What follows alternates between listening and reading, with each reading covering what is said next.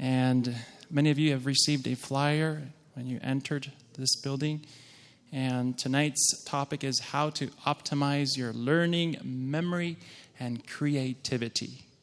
Tomorrow, we will also be hearing several topics starting at 8:15 in the morning, 11 in the morning, and then in the afternoon we have 2 presentations. You do not want to miss any of them. But before we introduce our speaker, and Dan Houghton will be introducing him tonight, I'd like to invite you to pray with me.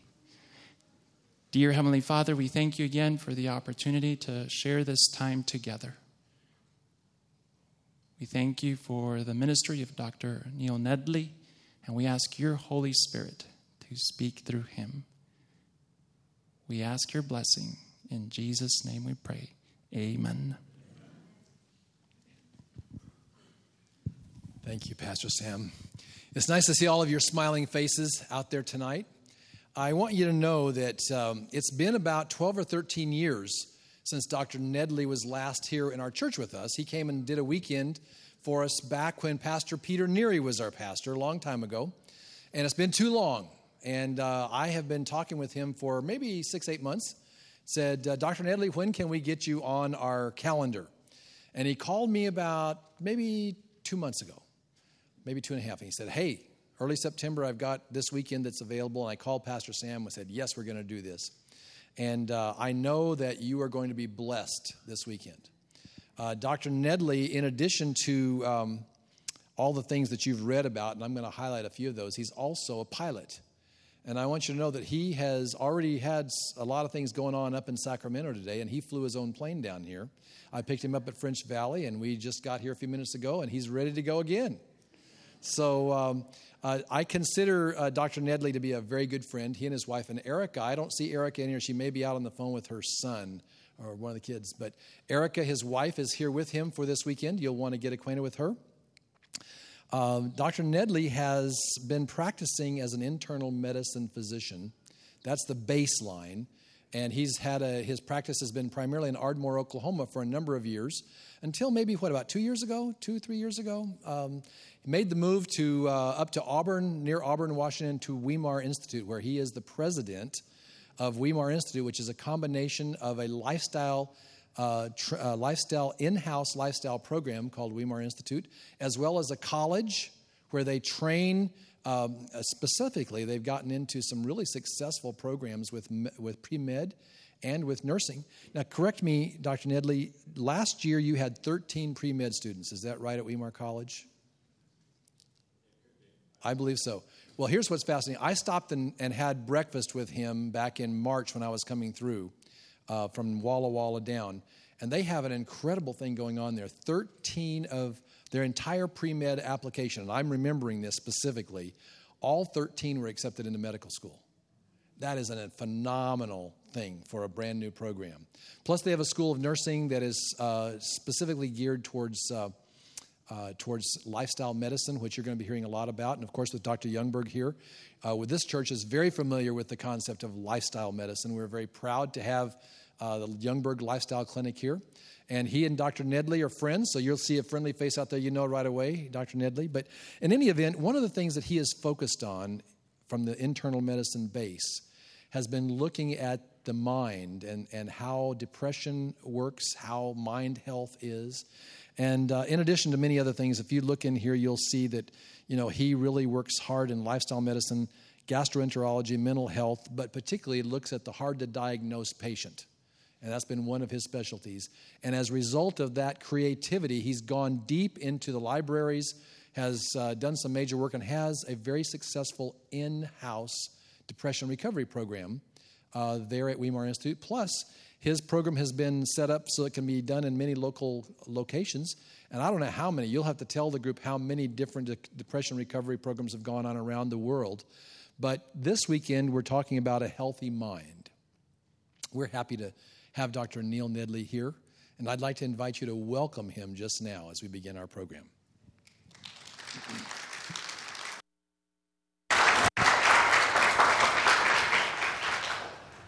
Thank you. It's good to be back in Fallbrook after all these years. It doesn't seem that long ago. Time has a way of flying as well, and it is amazing to see the changes that have taken place, even in regards to the research on depression and anxiety, as well as on optimizing your brain. It is very clear. There was a study. Well, let's see if I have it here. Well, let's get into the definition of intelligence. But one of the things that is occurring in our society today is that many people are going to college and getting degrees, but they're not improving in their intelligence. They're not improving in their creativity. They're not improving in their critical thinking skills. And it's been well documented. Richard Arum, if you want to write this name down, Richard Arum, Academically Adrift is the name of the book. It's a very instructional book. But he looks at the Ivy League schools, the best higher education schools that we have. And he found out that a majority of students were getting degrees, but were actually not improving in their intellectual abilities. And this is a sad situation because from age 18 to 22, your intelligence should go up if you're doing nothing but farming, because your frontal lobe is still developing. And so what's actually stunting them is the question, because in reality, the brain should continue to grow and prosper up until at least age 30. And even after age 30, we can improve our circulation and activity of the brain by certain lifestyle habits. And of course, who we are, if someone asks the question, who are you? What are they talking about? They're actually not talking about your eyes. They're not talking about your feet. They're not talking about your nose. Those are all part of you. But when they're asking the question, who are you? What are they talking about? They're actually talking about your brain. What is right up there? And the nice thing about the brain is it can be wonderfully transformed into working far better than it normally does. And of course, it requires attention to detail. Every year at Weimar Institute, in fact, we would like to invite every one of you to Weimar Institute. In February, of the third weekend in February, we have an emotional intelligence summit. And this is continuing education. It's good for physicians, psychologists. It's good for people that have been running our depression and anxiety recovery programs, or people that have gone through the programs, or anyone that's just interested about recent brain research. But this year, we have a Mass General psychiatrist. Massachusetts General is one of the top hospitals in the nation. I don't know how many of you have heard of New England Journal of Medicine, but that's where it comes from, out of Mass General, and they always have, it is one of my favorite journals because they always have a very difficult to diagnose case from Mass General that they present every week, and they give you the data, and then you have to figure out what is wrong with the patient, and then you have to go to another place in the journal to see what actually was wrong, and it really helps your diagnostic skills. But he was awarded the top psychiatrist of the nation in 2016 because of his work in neuroplasticity. Neuroplasticity basically means that the brain can change. It actually can be reformed. And he'll be telling us that a lot of the positive or negative changes that can take place in the brain are a result of our behaviors. Our behaviors can actually change our brain. And he's particularly going to go into several behaviors that can dramatically augment and improve the brain. And we also have other great speakers, one of them Barbara Arrowsmith Young, who is known as the woman who changed her brain. She was a special ed student and could not make it through high school. And she realized something was dramatically wrong with her brain because she was trying. And so she began to do the research in her limited way, and she found out there was a lot of things that she could do, and she put forward her research in her own life, and her own brain began to change dramatically. And now she's actually a neuroscientist, and she's known as the woman who changed her brain. And she's come out with programs for special ed educational institutions to help people who are very mentally challenged to be able to change their brain in a positive way. And if those brains can change in a positive way, your brain can also change in a positive way as well. So let's take a look at the definition of intelligence. The definition of intelligence, and of course there's several definitions. I should mention we have an agency of the government that has that word in it. Do you know what that agency is? It's called the Central Intelligence Agency. It's the CIA. But it's not talking about intelligence like this. It's talking about intelligence as a basis of knowledge in regards to, threatening, countries that might be threatening to the United States, and learning some of their secrets and what they're going to be up to and that sort of thing. And so that's talking about learning about secrets of other places. And to them, that's intelligence. It's knowledge that might be helpful. But the actual definition of intelligence is not just knowledge. It's actually, we want to get specific, this is called fluid intelligence. And fluid intelligence is your capacity to learn, retain, and apply new knowledge. And this is something that, unfortunately, Richard Arum and others have discovered that most adults after age 18 don't improve in this area. At age 30, they've gone through college, they've even gotten PhDs, they've gotten jobs, they know they're a whole lot smarter, and they take an IQ test that measures fluid intelligence, and it's no better. Now, it should have improved. It should be better, but fortunately, there are things that you can do today to improve this. And the reason why it doesn't is because our typical American lifestyle doesn't lend necessarily to the best methods of improving our ability to learn, retain, and apply new knowledge. Now, that sounds pretty simple, to be able to learn and retain it. By the way, some people think memory has nothing to do with intelligence. That's not true. Notice, you not only have to learn, you have to do what else? You have to retain it. And then, it's not just learning and retaining, you have to be able to apply that knowledge, and that's where things like creativity can come into play. Now, IQ, or intelligence, is often measured by an IQ test. And the IQ tests are about the most accurate way that we know of as far as taking a test and measuring your intelligence. But there are better ways. If you have experts in intelligence that can interact with an individual, they'll actually estimate their intelligence far better than any IQ test will do it. The problem with the IQ test is 10% of individuals will score quite high on the IQ test, and they're not near that intelligent. They're just good test takers. And then there are other individuals who will score low in an IQ test, and they're actually very highly intelligent. And so the tests are helpful, but they're not across the board a good measure. In fact, I was in a place not too long ago where an individual daughter came to me and said, I want my dad to take an IQ test. But he is really embarrassed because he feels inferior because he's never gotten an education beyond high school. Now, I knew this gentleman. This gentleman was someone who had been able to put the information that he did know and also learn additional information and come up with very creative ways of putting this information together, and had actually become a multimillionaire several times over with different ways of putting his creativity together. And says, he doesn't think he's very smart because he's never made it through school. And he also had a little dyslexia as well. And I told him, don't give him an IQ test.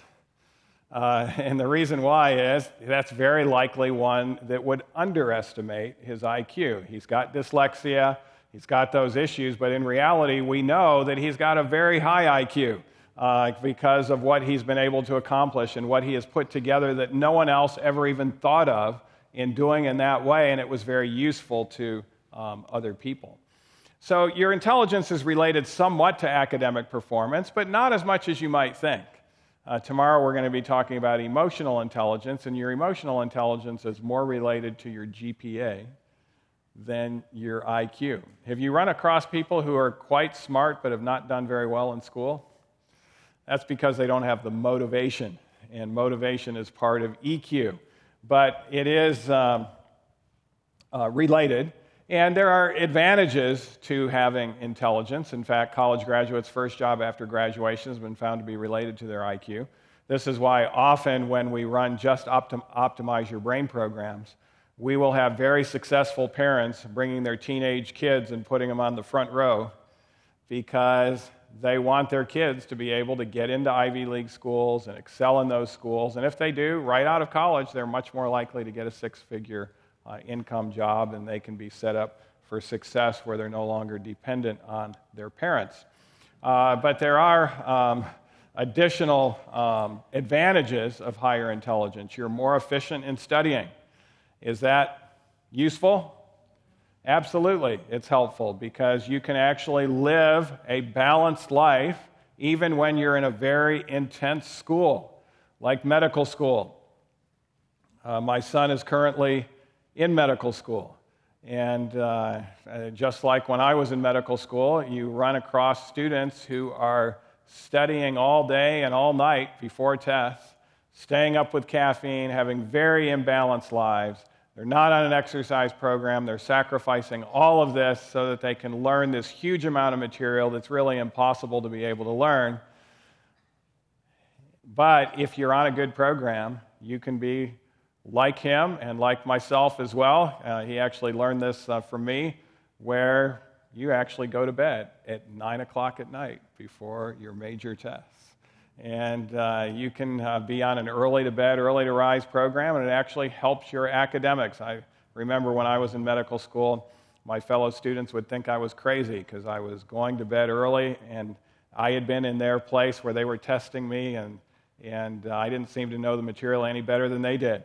And so they would stay up to be able to cram all this material in, and then the next day on the test, they would see their results not as good as my results, and they would say, "How in the world did you do that?" But in reality, it was due to the lifestyle that I had begun to participate in. I didn't know about this first when I started college, but I started to learn about these things where my brain was actually able to be more efficient and be able to think, and particularly when it was questioned in ways that you didn't anticipate how they were going to question it, and you had to utilize your frontal lobe to analyze things. So efficient in studying is very helpful. More creative. Creativity, we'll talk about this, but there are those experts that look at IQ and they say you have to have an above-average IQ to be truly creative.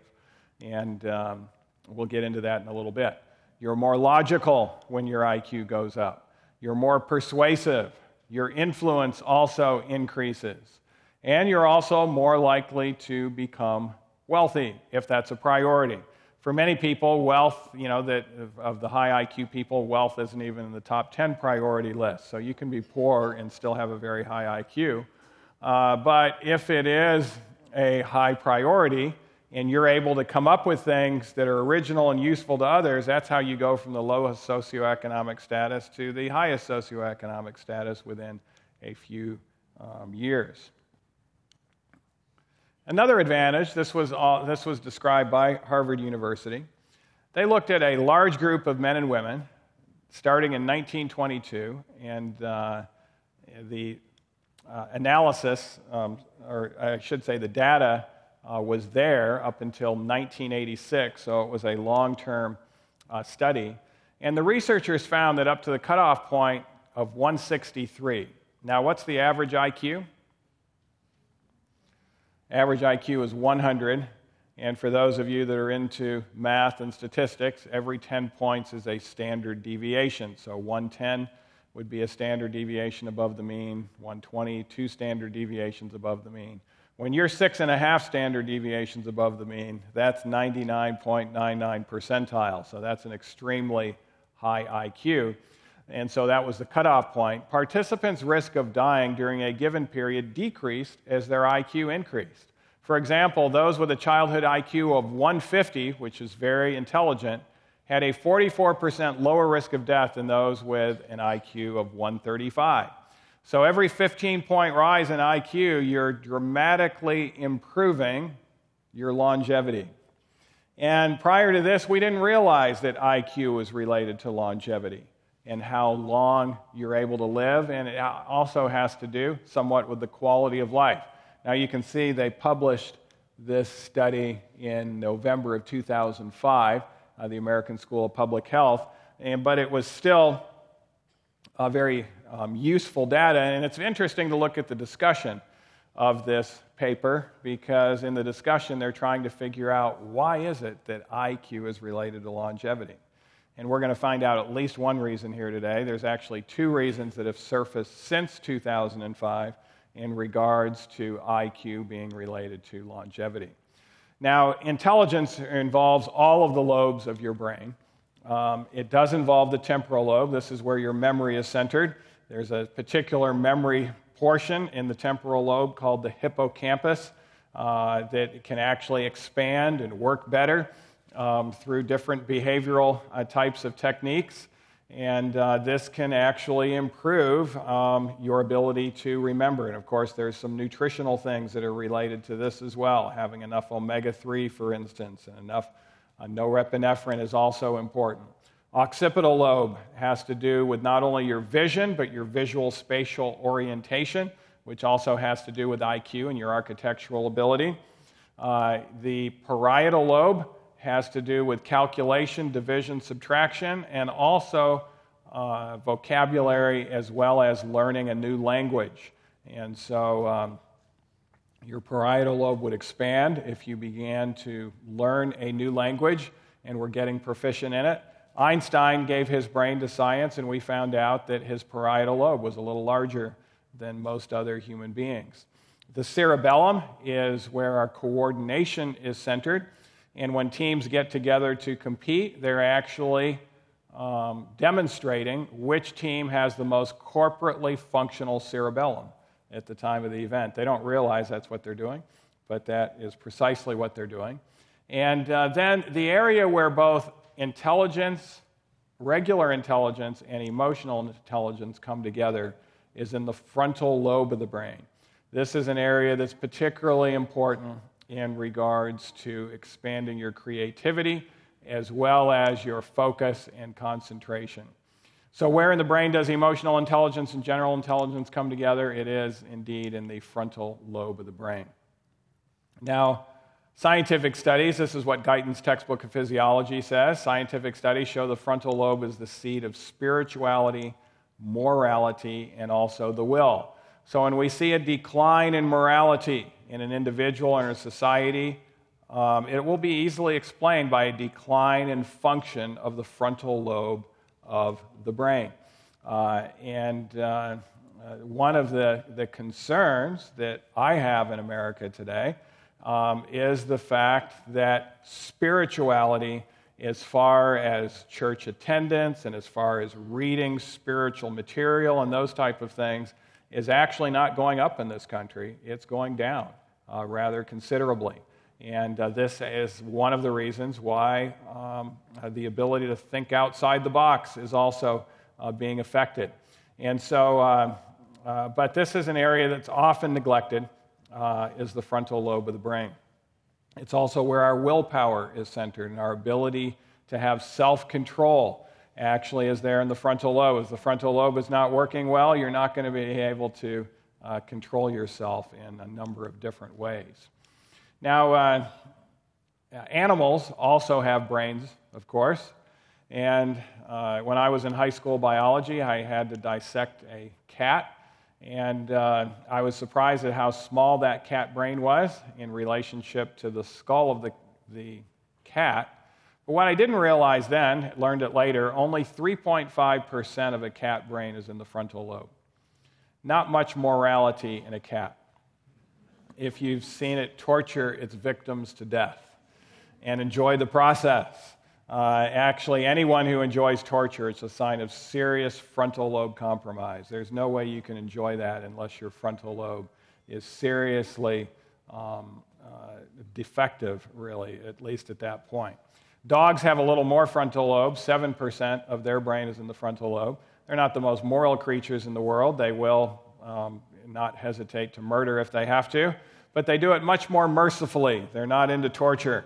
And they also have the ability to empathize with others. They are concerned about how their owner is feeling and how their owner is doing, where a cat doesn't really have that type of empathy.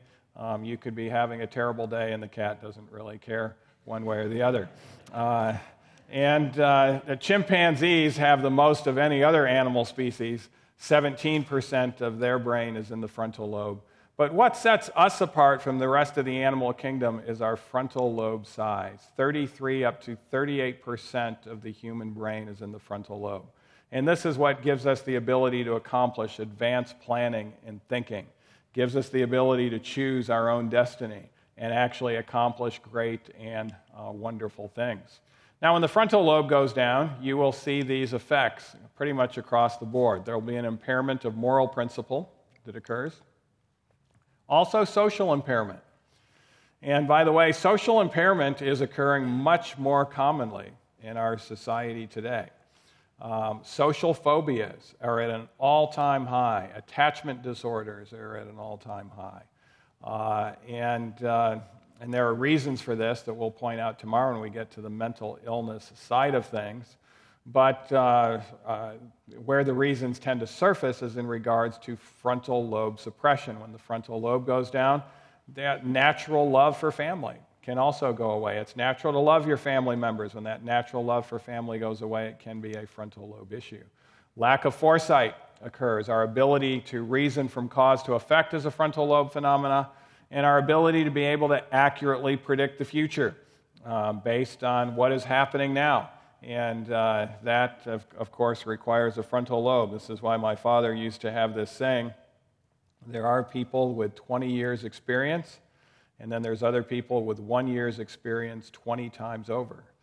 Those with 1 year's experience 20 times over, that is really a frontal lobe deficit. They're not learning from their past mistakes, and they tend to repeat them as well. And they're not having that foresight and being able to put things together and figure them out per se.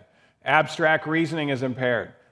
You will have concrete reasoning if you don't have a frontal lobe, but abstract reasoning is not there. What's the difference? I remember I was speaking at a Texas high school a few years ago. When I was living there in Oklahoma, they had me speak on career day to the entire big high school there in the Dallas, Texas area. And those high schools are so big, they have policemen roaming the aisles when they bring all these kids together and those sorts of things. And so I was on their career day. They wanted me to speak about the frontal lobe, because if you want to have a good career and choose wisely for a career, you need to have a frontal lobe that's working. And so I was doing a little test. I said, tell me what this proverb means. People that live in glass houses should not throw stones. And one kid raised his hand right away and he says, if you do that, you'll break your house. Now that's called concrete reasoning. That's not the interpretation of the proverb. Another kid raised his hand, said pretty much the same thing. A third kid raised his hand, said something a little different, but it still wasn't the interpretation. Finally, one kid in the back makes his way up slowly to the microphone and says, if you don't want to be picked on, you better not pick on somebody else. So that was the abstract reasoning. That was his teenage vernacular way of saying it, but I mentioned that, yes, you have it. It's correct. And the tremendous applause broke out for this young boy that had a better frontal lobe than the rest of them. But then I asked them a question. How many of you think your parents would have been able to get that right? What do you think in Texas? What percent of hands went up? Actually, about 90% of the hands went up. The hands all shot up. And I said, I think you're right. I think your parents would have been able to get that right. And I then told them it takes 30 years for the frontal lobe to be fully developed in human beings structurally. And if they didn't understand that, there's a whole lot of other things in life they had no clue about, and so they needed to rely upon the wisdom of their parents for quite a bit longer in life.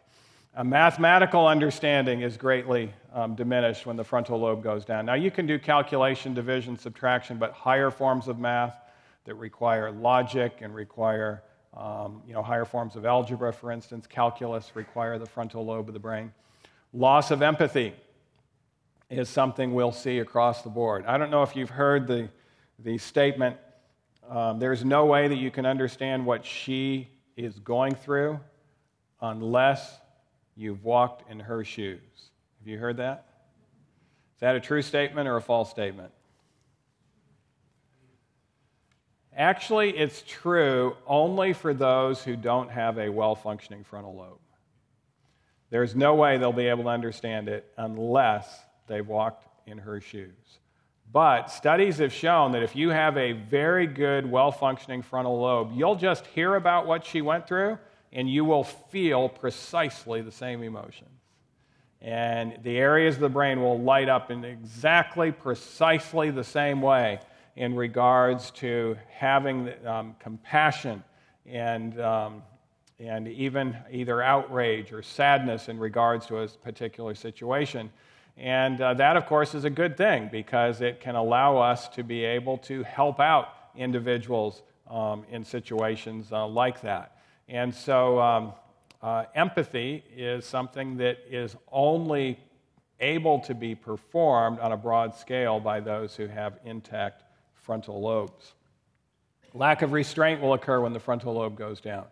And so you'll have boasting, hostility, these types of things being very commonplace.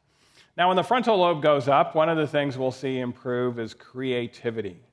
Sometimes this is called ingenuity. And there is two essential components needed for this. Being original, that means no one else has come up with this before, and no one else has put maybe together. There might be some things that others have put together, but you're putting it together in a completely unique and different way. And also that originality is adaptive, meaning that it makes a positive contribution to the life of others. Now, in today's society, we have a lot of individuals who consider themselves to be creative, but really they're just bizarre.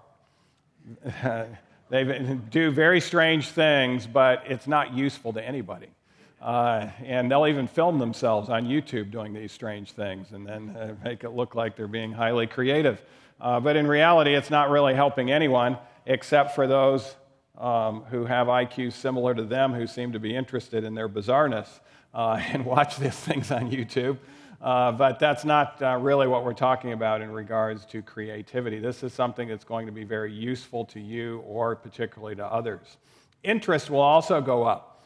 And it's fun to interact with someone who is intrigued by everything. People that have well-functioning frontal lobes tend to be quite enjoyable to be around because they actually enjoy learning and they enjoy new things. In fact, the book Character, Strengths, and Virtues, who talks about this interest, says if curiosity can be cultivated, which it can, by strengthening the frontal lobe, no one need ever search for interesting experiences. One will simply have them. I'll give you a significant example, but if I sentenced someone to be in this room after the meeting is over with tonight, and you had to be here for hours on end, you didn't know when you were going to be done, and it wasn't your bedtime, if you had an intact frontal lobe, you'd be maybe upset at first and think you're being treated unfairly, not sure why it's happening, but pretty soon you'd begin to study something in this room that would be highly interesting to you. And it was time for you to go, you were not sure you want to go because you're in the midst of studying something that's highly interesting. And this is what will happen with individuals with very good intact frontal lobes. And one of the banes of our society today is that boredom is at an all-time high.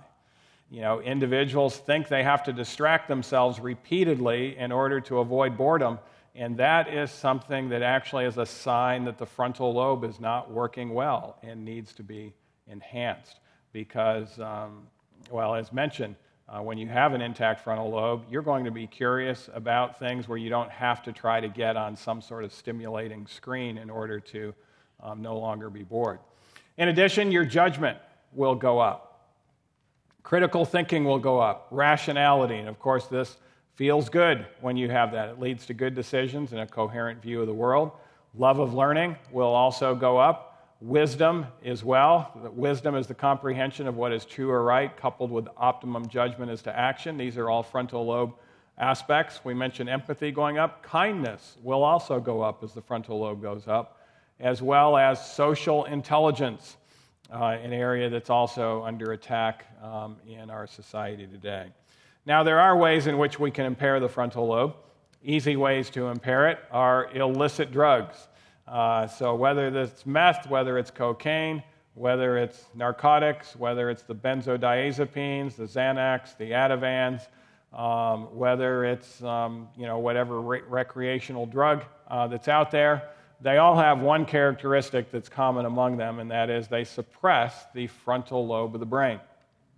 And this, of course, might produce some short-term levels of feeling different, but and some people are searching for this so-called magical feeling, but in reality it's producing a long-term problem. Even some prescription drugs, we mentioned some of them, Xanax, Ativan, and those type of things, can make you feel, quotes, at peace with the world when you start taking them, but the consequence is the frontal lobe actually going down. That's why we always have to weigh the benefits versus the risks. By the way, for those of you, I'm sure we have a representative group here tonight where some of you are taking these medicines. The good news is that you can get off these medicines. They are addictive, but our studies show, in fact, if you look up Eddie Ramirez and my name, you'll be able to see how just a simple 8-week educational program will be able to help you to be able to easily get off of these benzos. And then you can start getting your frontal lobe back, and that can be advantageous, and you won't go into anxiety and panic as a result of getting off it, which is what would happen if you did stop it abruptly without doing some things to optimize your brain. Unfortunately, for many Californians, pot use has been shown to lower IQ. Massive 4-decade study published in 2012 by the National Academy of Sciences entitled Persistent Cannabis Users Showed Neuropsychological Decline from Childhood to Midlife. Followed more than 1,000 subjects from birth until age 38. The researchers' core finding, repeated marijuana use lowers IQ actually permanently. And it also lowers motivational levels. And emotional intelligence, particularly self-control and motivation, go down to extremely low levels. And unfortunately, our country has taken a very short-sighted view of this because they say if we can legalize it, we can tax it, and if we can tax it, we can start making up our deficits. But if you legalize it, usage is going to increase. It's very clear, in 1880, many states legalized tobacco usage, and by 1950, it went from 1% of people utilizing it in 1880 to 50% of people utilizing it in 1950. And as the usage goes up of this, and motivation goes down, and EQ goes down, what do you think gross national product will do? It will go down, and employment will go down, and real successful employment goes down. And so that means income taxes will be adversely affected. Revenue coming in from income taxes will go down, and then we have to pay more welfare and more food stamps and more of those type of things. And in reality, that short-term gain from the taxes, we end up decimating ourselves because of the long-term problems in regards to increased marijuana usage. And just in the last few years, marijuana usage has increased to 33% of individuals who use it occasionally now. It's almost as many smokers. Smoking and marijuana rates are about identical right now in this country. And the solution, of course, you hear about all this, the fact that marijuana isn't that bad, it's not really addictive. Not true.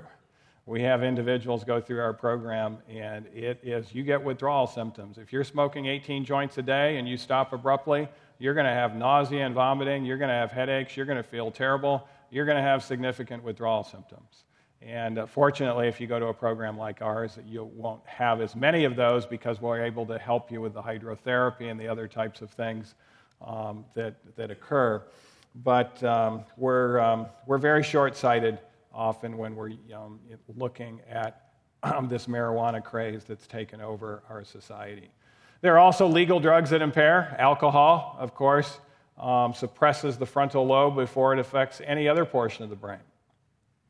And if you were to drive at the legal limit of alcohol intoxication in the state of California and a policeman pulled you over, would you be able to walk a straight line? Anyone? You actually could. You're intoxicated, or right at that border of the legal limit, and the policeman pulls you out, has you do all these cerebellar tests, and you can do them fine. So why is it then that you're 10 times as likely to get into an automobile accident? It's not the reaction time. The reaction time is so good. And there's a baseball player that plays for the Detroit Tigers that's demonstrated this. He's been most valuable player a couple of times, Miguel Cabrera. But they say the most difficult feat in all of sports is to be able to hit a curveball out of a baseball park. And he has taken several drinks, and he's at that legal limit, and he will hit home runs. And the rest of the players all worship him because they're saying, what a great player. He can even do this with all this alcohol on board. But why is it that Miguel Cabrera is over 10 times as likely to get into an automobile accident on his way home from Tiger Stadium? It's actually not his reaction time, it's his judgment. And that's what happened to Princess Di's driver. No one recognized he was drunk. He was conversing normally. Nobody realized that anything was wrong, but he attempted to negotiate a turn in a tunnel in Paris that was impossible to negotiate. The best race car driver in the world would not have been able to execute that turn at that speed. And thus he lost his life. Others lost their life as well. Now, had he not gotten into an accident, the next day, would he have been able to drive an automobile successfully? Yeah, once alcohol is out of the system, he would have. But let me ask you this. Does it take critical thinking to drive an automobile successfully? It actually does not. Otherwise, we wouldn't allow 16-year-olds to do it. It does require some judgment, but not critical thinking. But where critical thinking plays a role is once alcohol is on board, it takes 30 days for your critical thinking to come back to the way it was beforehand. And so the more finer points of frontal lobe function deteriorate significantly and for prolonged periods of time. Now, where does that play a role? That plays a role when you're flying a jumbo jet from Rio de Janeiro to Paris. It's night, you're in instrument conditions, and one of your instruments goes bad. It happened not long ago. Those pilots had 7 minutes to figure out which instrument was going bad. And when it comes to these instruments in flying the airplane, there's only 6 of them in regards to the importance in instrument conditions. And you are trained in your training to try to recognize which one is going bad and to not pay attention to the one that's going bad, and you still have enough of the other that you can actually get it out of trouble. And there were 3 pilots, 7 minutes to figure it out, and they tail stalled this thing all the way into the ocean, and they all died. They had all had alcohol within a week of that, and quite a bit of alcohol, and their critical thinking was down. That requires critical thinking to be able to accomplish that. That's more than just judgment. But for every pilot who's looked at that, it's pretty obvious that if their critical thinking was there, they should have been able to figure out at least in 3 minutes, at least in 4 minutes. But they never did figure it out. So one of the questions, in fact, the FAA would be wise. They're looking at this, but they realize pilots are in short supply, and it might make them in shorter supply. But they're looking at, we should really extend this no drinking policy before they're flying a plane. Now, if you're just flying it from point A to point B and everything is fine, you can do that if you've had alcohol 2 days ago. But if you're in that type of situation, that's a whole new ball game, and that's not just flying it from point A to point B successfully with weather and conditions that are right. And so really what you're paying your pilot for is for the things that go wrong in that airplane during flight and to be able to get you there safely. So when alcohol has a role to play there, it has a role to play in a number of other things that we do in life as well, and one of the reasons why it's best to abstain from it. Nicotine has a more subtle effect, but it also suppresses the frontal lobe of the brain. And the most commonly consumed drug in America also suppresses the frontal lobe. Anyone want to guess what it is? It ends in INE, just like nicotine, meaning it is a drug, and it actually is caffeine. Caffeine actually is a stimulant. It blocks acetylcholinesterase, an enzyme, so it makes more acetylcholine available. This is why people feel stimulated under the influence of caffeine. Pavlov studied this out. Typists type a little bit faster under the influence of caffeine, but they make 10 times as many errors. And caffeine also has a role to play in regards to frontal lobe suppression. Adenosine is used extensively in the frontal lobe. It blocks the adenosine receptors, and it can actually cause some significant issues. One article called it the silent killer of emotional intelligence, and it had quite a bit of data and information. It's one of the reasons why when people come to our program, we actually put them on a caffeine-free program. And you might cringe at that because you think you're going to have headaches or feel like a zombie. You can get over it rather readily, particularly with the hydrotherapy and the other aspects of the program. And then your energy level will go up. Many people think, well, I have to have it because without them I'm a zombie. And so Bristol University looked at this, and they found measurements showed that caffeine users' post-caffeine levels of alertness were actually no higher than non-caffeine consumers who received a placebo, suggesting caffeine only brings coffee drinkers back up to normal. When you consume it regularly, you actually make far less acetylcholine, just as much as your acetylcholinesterase enzyme is blocked. It's called downregulation. And so in other words, all the reported benefits of caffeine are present virtually all day and only in those who don't consume it. The reason why you feel like a zombie is because you're undergoing withdrawal symptoms. It's not because you have a caffeine deficiency. It's not a vitamin that you need that's part of the way regular enzymes and body functions work. And it is something that a lot of people consider this to be completely harmless. By the way, did you know caffeine kills multiple people every year in this country? The news media doesn't report it much. But if you were to go down to your local convenience store, you could probably buy something called caffeine powder. Have you heard of it? Caffeine powder is just caffeine. It looks like salt. And people do it as a stimulant. Red Bull isn't enough anymore, and so you have to get more caffeine. And do you know how much caffeine is in a cup of coffee? Starbucks? Anyone know the milligrams? It's about 100 milligrams, that's right. How much do you think is in a teaspoon of caffeine powder? 2,400 milligrams. And so finally, someone is talking about it, although the media suppressed it again. There was his 19-year-old kid. He was having to drive all night, and the Red Bull wasn't enough for him. He was falling asleep. And so he pulled over, and he saw this caffeine powder advertised. It didn't look like very much to him.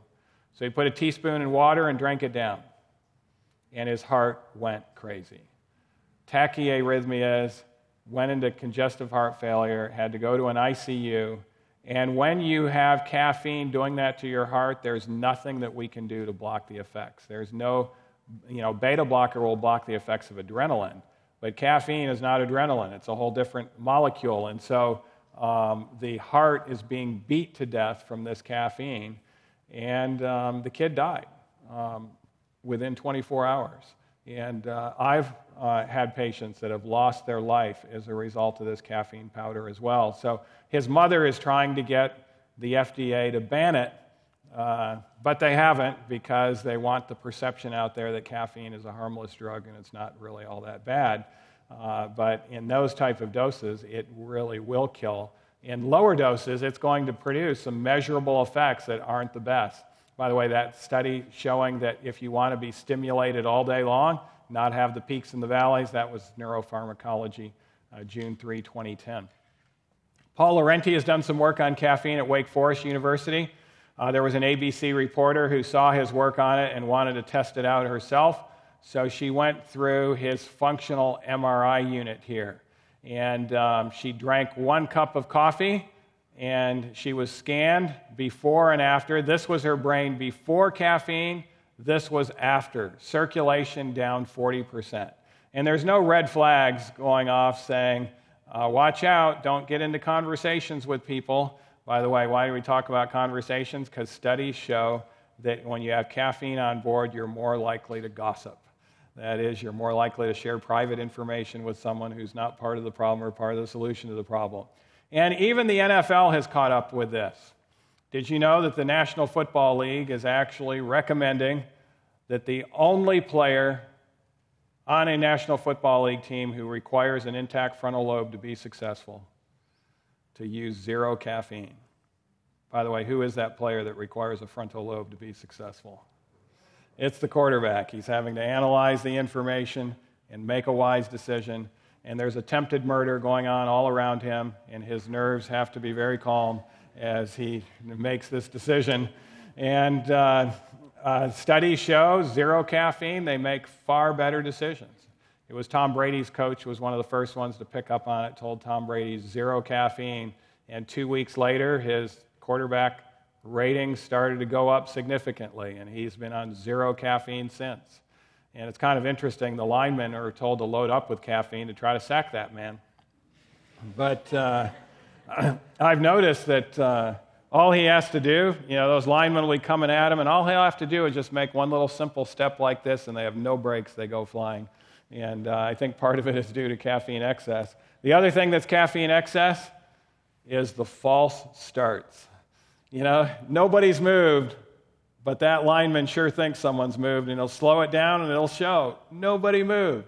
But he thought it was, and the caffeine excess will make you think something's happening that isn't really happening, and then the ball has to be backed up again, and everybody's upset, and all of that. So I think the lineman coaches might eventually catch up as well. Well, what does the frontal lobe desire for optimal function? Carbohydrates, natural carbohydrates, are used almost exclusively by the brain for optimal function. And carbohydrates are going to be your fruits, vegetables, nuts, and grains. Last February, we had an emotional intelligence summit at Weimar, and we had Dr. Michael Greger come and speak. He put all of the information on in regards to nutrition and mental illness. And then he also put together a presentation on nutrition and cognitive function. But he showed all of the randomized controlled trials, and it's very clear that a diet like this is going to be able to help your brain. It's actually going to help your IQ. It's also going to help your emotional intelligence as well. Sugar, however, although it's a carbohydrate, does not come out on top as far as brain function is concerned. In fact, it's been shown to impair frontal lobe functions, both students and now also in adults who aren't students. They'll make about a grade letter difference in performance. And why is that the case if carbs are good for the brain? What happens when we eat a sundae like this? Our sugar spikes, and our pancreas thinks we've had a large amount of fruits, grains, nuts, and vegetables. But we've just had a candy bar or a sundae, and so it overshoots, and that blood sugar then goes down lower than it was before we ate the sugary substance, and it takes 4 hours for the frontal lobe to fully come back after that, even after we snack. And so that's why it can make a significant difference. Another substance that's being a major focus, in fact, Michael Greger mentioned this as well, arachidonic acid. Arachidonic acid is a pro-inflammatory molecule. I should mention I was asked to speak at a medical school recently. I won't tell you which one it was, but at this medical school, I was talking about the effects of arachidonic acid on the brain. It actually produces inflammation. It'll make you not be able to cope as well with the usual stresses around you. And it also, of course, can even cause arthritis. If you have a reason for arthritis and you have arachidonic acid on board, you're going to have more inflammation. And in general, it just decreases your quality of life significantly. Now, in medical school, they will learn arachidonic acid blockage pathways. Why are they learning that? It's called pharmacology. And there's drugs like prednisone that can block some of the effects of the arachidonic acid metabolism. And then there's non-steroidal anti-inflammatory drugs like Celebrex and all of this.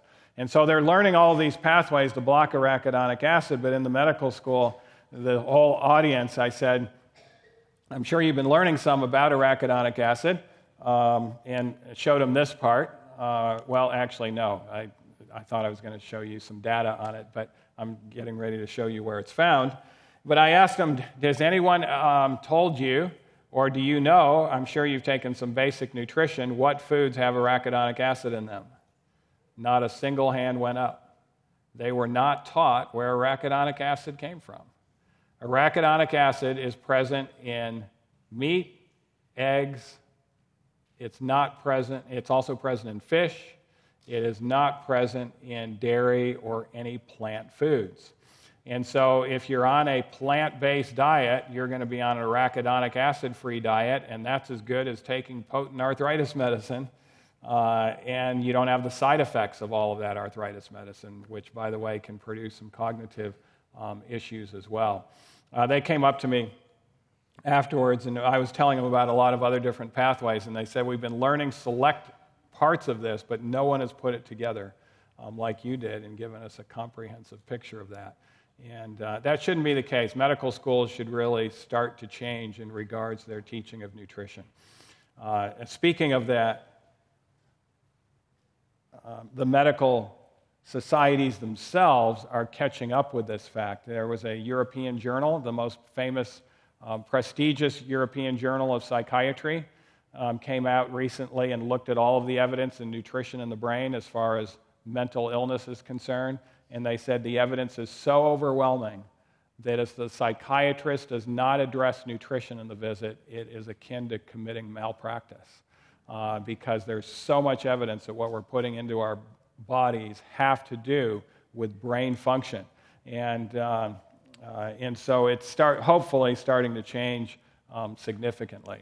There is a medical school in California who actually has started advanced nutrition classes in their medical school and has what's called plant-based nutrition, where they're showing all of the evidence of that.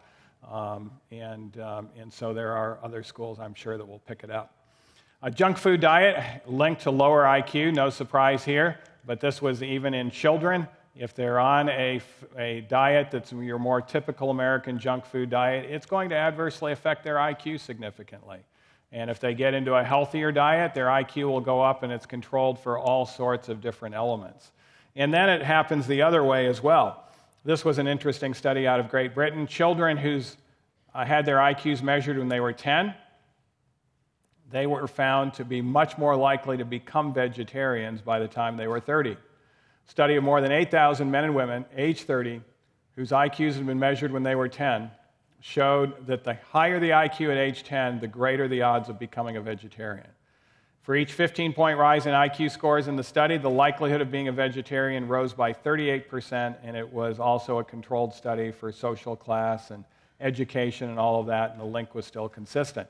And then the study's authors had a nice discussion group on this. Why do high IQ kids more likely become vegetarian when they're 30?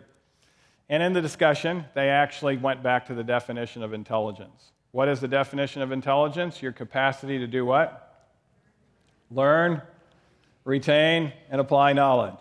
And they said if we look at the definition of intelligence, they're more likely to learn, they're more likely to retain the information that they learn, and they're more likely to apply it. And that's one of the reasons why high IQ people live longer. They're learning, they're remembering, and they're applying it in their life, and they're taking advantage of those types of things, and it benefits them significantly. Physical exercise also helps with the brain. In fact, Dr. John Ratey, who I just spoke to you about, from Harvard, who's coming. By the way, when I spoke to him on the phone, he was so interested in this Emotional Intelligence Summit. His wife is also coming out. She is the executive head of Entertainment Tonight out there in the East Coast, and she's giving up all of her Entertainment Tonight stuff to come out to the EQ Summit and learn herself. She likes all this emotional intelligence thing. But Dr. Ratey is going to show you how certain types of physical exercise can dramatically change the brain. One of the ways that's often not talked about is another type of exercise called working with your hands. Working with one's own hands in a real-world 3D environment is imperative for full cognitive and intellectual development, said Dr. Eric Sigman. With woodwork, metalwork, craft, music, or car mechanic classes being dropped by many schools and children wanting to play computer games at home, the Western world is becoming a software instead of a screwdriver society. And this is not good. 3D learning allows young people to experience how the world works in practice, to gain an understanding of materials and processes, and make informed judgments about abstract concepts. And so, unfortunately, we've got a lot of 2D learning going on, computers, screens, that type of thing, but that isn't the type of learning that's going to produce the significant improvement that we're looking for as far as intelligence. It's your 3D learning that has that. And so we actually have a class in the college that I'm president of, a freshman class that's mandated for every freshman to take, called Optimize Your Brain. And in that class, as part of their grade, they have to be able to do something, and it could be repetitive, but something for at least 20 minutes every day with working with their hands in 3D. And it's amazing what will happen to their grades in doing this. So it might be gardening, it might be agriculture, it might be learning to play tennis. It could be, in fact, if they can't think of anything else, we tell them don't use the dishwasher, wash your dishes and your friends' dishes and everyone else's as well, to be able to work with your hands in 3D. Those type of things actually improve the back part of the frontal lobe circulation, and it improves actually our ability to even be creative. As far as the 2D aspect of things, there have been over 3,000 studies done on the effect of entertainment, television, and mind. Over 300 books have been written on the subject. And this tube that's in your home, if it's used for entertainment, is a frontal lobe suppressant. And it actually has been well demonstrated to increase daydreaming, decrease creative ingenuity, decrease interest in reading, decrease interest in learning, reduces discernment. It's also addictive, like other frontal lobe suppressants, and it reduces your sensitivity, and it increases violence as well. In fact, the more TV adolescents watch, the more likely they are to develop attention and learning problems, to do poorly in school in the long run. And the study showed that if a 14-year-old adds 1 hour of television a day, it increases their risk of academic failure by 100%. It doubles their risk of academic failure in 1 year. And so this is significant, actually within 2 years, from age 14 to 16. It's 1 more daily hour of TV. It's the last bullet point. Double their risk of academic failure by age 16. And of course, this is something that's often not talked about, thought to be harmless, not really, it seems to be a good babysitter, that sort of thing. But it is not something that's going to be able to create someone who can think outside the box and come up with new things. And of course, it takes away precious time for family achievement and spiritual pursuits as well. And new studies are focusing on entertainment screen time in general. Even Facebook and Instagram don't come out on top in regards to these things. In fact, social media has made us antisocial. It's very clear that we're substituting one form of very limited social interaction with what would be much more healthy type of social interaction when we get involved in those sorts of things. This is the work of Daniel Goleman, showing that Although we thought computers and tablets and smartphones would offer exciting opportunities to deepen learning through creativity, collaboration, and connection, we have found these devices can be very, distracting, not only to students but to adults. Similarly, parents complain that when students are required to complete homework assignments online, it's a challenge for students to remain on task. They go in there and they say they're doing their homework. Parent comes in 5 minutes later and they're not doing their homework. Someone, put a Facebook message on and it came up and they had to see that, and so they're getting easily distracted. And what he said is if students don't learn how to concentrate and shut out distractions, research shows they'll have a much harder time succeeding in almost every area of life. The real message is because attention is under siege more than has ever been before in human history, we have more distractions than ever before, we have to be more focused at cultivating the skills of attention. And if young students don't build up the neural circuitry that focused attention requires, they could have problems controlling their emotions and even being empathetic. Why is that the case? Because the circuitry for paying attention is identical for the circuits that manage distressing emotions. A lot of people are unaware with it. They think it's somehow a point of valor to be continually distracted and doing this and then changing to this and then going back to that and then being distracted and not remembering this and all of that. They think it's just, cool. But in reality, if they don't learn how to focus and keep those distractions out, they are going to have problems with frontal lobe function. They're going to have problems with empathy. They're going to have problems with managing distressing emotions.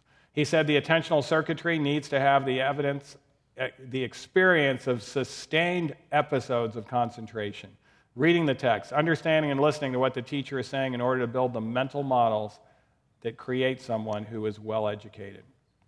One of the keys to success, he says, is a digital Sabbath every day, sometime when kids aren't being distracted by devices at all and are engaged in focused learning. By the way, when is the best time to have that time where you have no smartphones, no iPads, no computer screens? It's actually been shown the best time to have zero is 4 hours before going to bed up until bedtime, because the screens also play with your ability to make melatonin at night and those sorts of things. So if you're going to be doing your screen time, it's better in the morning. It's better earlier in the day. In the evening is the best time to have the digital Sabbath that he talks about that is important for building the brain. And of course, the more screen time, the less sleep as well. And then finally, music. Study of 6-year-olds found that those who took music lessons for 1 year gained more points on IQ tests than their peers. Not involved in music classes, the benefit was small, but was seen across the spectrum of abilities in tests showing in math and language and spatial skills as well. In fact, there was a recent study showing that those who are going to music schools exclusively actually do far better in higher academics. And even though they're not studying those academic things, they're just studying music. And one of the reasons is you're working with your hands in 3D. And of course, when you're learning music, at least with the 6-year-olds, there's one genre that's taught all the time when you first learn music, and that is the classical music, which has beneficial aspects. Even all the rock and rollers first learn classical music. That type of music has some optimizing things to the brain when it's melodious, yet simple and attractive. The beautiful, what we call consonant harmonies instead of the dissonance. The dissonance is going to produce issues, particularly when it centers in on that. The straight rhythms are healthy, or march rhythms can also be healthy, and if the rhythm is less prominent in the melody and harmony, that also produces benefit. And if it tells a story, if you can imagine a story or it's telling a story with the scene. And an additional benefit, if it's reverential and awe-inspiring, uplifting you to something grander than yourself. By the way, what would be an example of this type of music? How many of you have been to Forest Lawn, Glendale? A few hands have gone up. There is the largest painting of the crucifixion of Christ there. And for those of you that haven't been there, I won't tell you what it's like because it's quite a different painting than what you might anticipate of the crucifixion. But when you walk in, the painting is bigger than a football field. And it's covered. But when you walk in, The lights are down because they're going to spotlight different portions of it before they show you the whole picture. But before the screen opens up, there is music that is played that has all 7 of those characteristics. So it's really strengthening your frontal lobe. It's beautiful music. Everybody likes it. It's called the Largo by Handel, and it's one of the pieces that we utilize in our program as well to bring about that more balanced brain. So in summary, take care of your frontal lobe. Protect it from mechanical injury. That is also important. Your brain is actually a pretty soft substance, and it needs protection. Many people, this is one of my real pet peeves with some of these sports that are not very protective of the brain. I'm really alarmed at how UFC and those type of sports is dramatically increased. You know what the studies show on the Ultimate Fighting Championships? There's a 1 out of 3 chance that one or both fighters within 15 minutes are going to have a concussion. And those concussions produce post-traumatic brain injury. And they increase their risk of depression and anxiety and all sorts of issues. I was really proud a few months ago. There are other sports where there's high rates of concussion. Speaking of National Football League, that's one of them. But I was very gratified to see a linebacker in Buffalo who was offered a multi-million-dollar contract after his rookie season, and he turned it down and he walked away and he said, "I'm done with football." And they said, "Why? You're healthy. You're doing well. You've got this multi-million-dollar contract." And he said, "I have studied what traumatic brain injury does. And I realize the risk is extremely high in this sport. And even though I don't know how I'm going to make my money, I want to have a good brain for the rest of my life." And so he thanked everyone. He was very polite about it, but he thanked everyone who helped him out and got him to where he was at. But he left football. And that's a wise individual. We need to be protecting. This is who we are up here. We need to be protecting this area of our brain, and we need to be safe in regards to it. We must supply it with good oxygen. Just exercise will do this. Deep breathing will do it. Give good nutrition. We talked a little bit about this. We'll talk a lot more about it tomorrow. You'll want to hear some of the latest on nutrition in the brain tomorrow. Get adequate sunlight. Sunlight through the eyes actually helps serotonin and helps the frontal lobe. Control the inputs over what we're seeing and hearing, staying away from things that are going to suppress the frontal lobe. Just like a muscle, if we don't use it, we're going to lose it. And so exercise our frontal lobe. We can exercise it actually through spiritual material and abstract reasoning and proverbs. Work with your hands in 3D on a regular basis, and then have regular circadian and circumception rhythms. These are your weekly cycles and your daily cycles, which we may have a chance to get into more tomorrow. Well, I'll close with ancient words from the book of Proverbs itself. Wisdom is better than rubies, and all the things that may be desired are not to be compared to it. Solomon had a lot of rubies, more so than anyone else, actually, since Solomon was around. Forbes magazine recently analyzed him, said there's no one that's been wealthier, going back all the way through and took it to Solomon. Solomon was the wealthiest as far as having the most money as part of the percentage of the global monetary supply is how they measured it.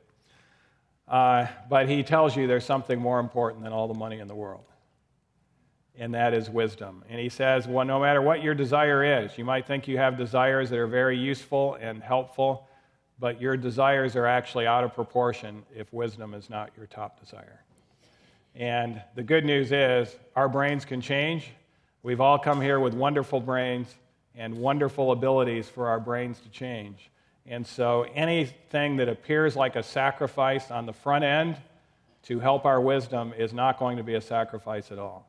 It's going to increase our happiness, it will increase our fulfillment, and it will increase our success in life.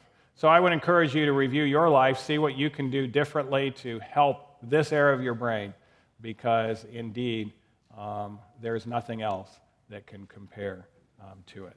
Questions or comments about what I've presented here this evening? Yes.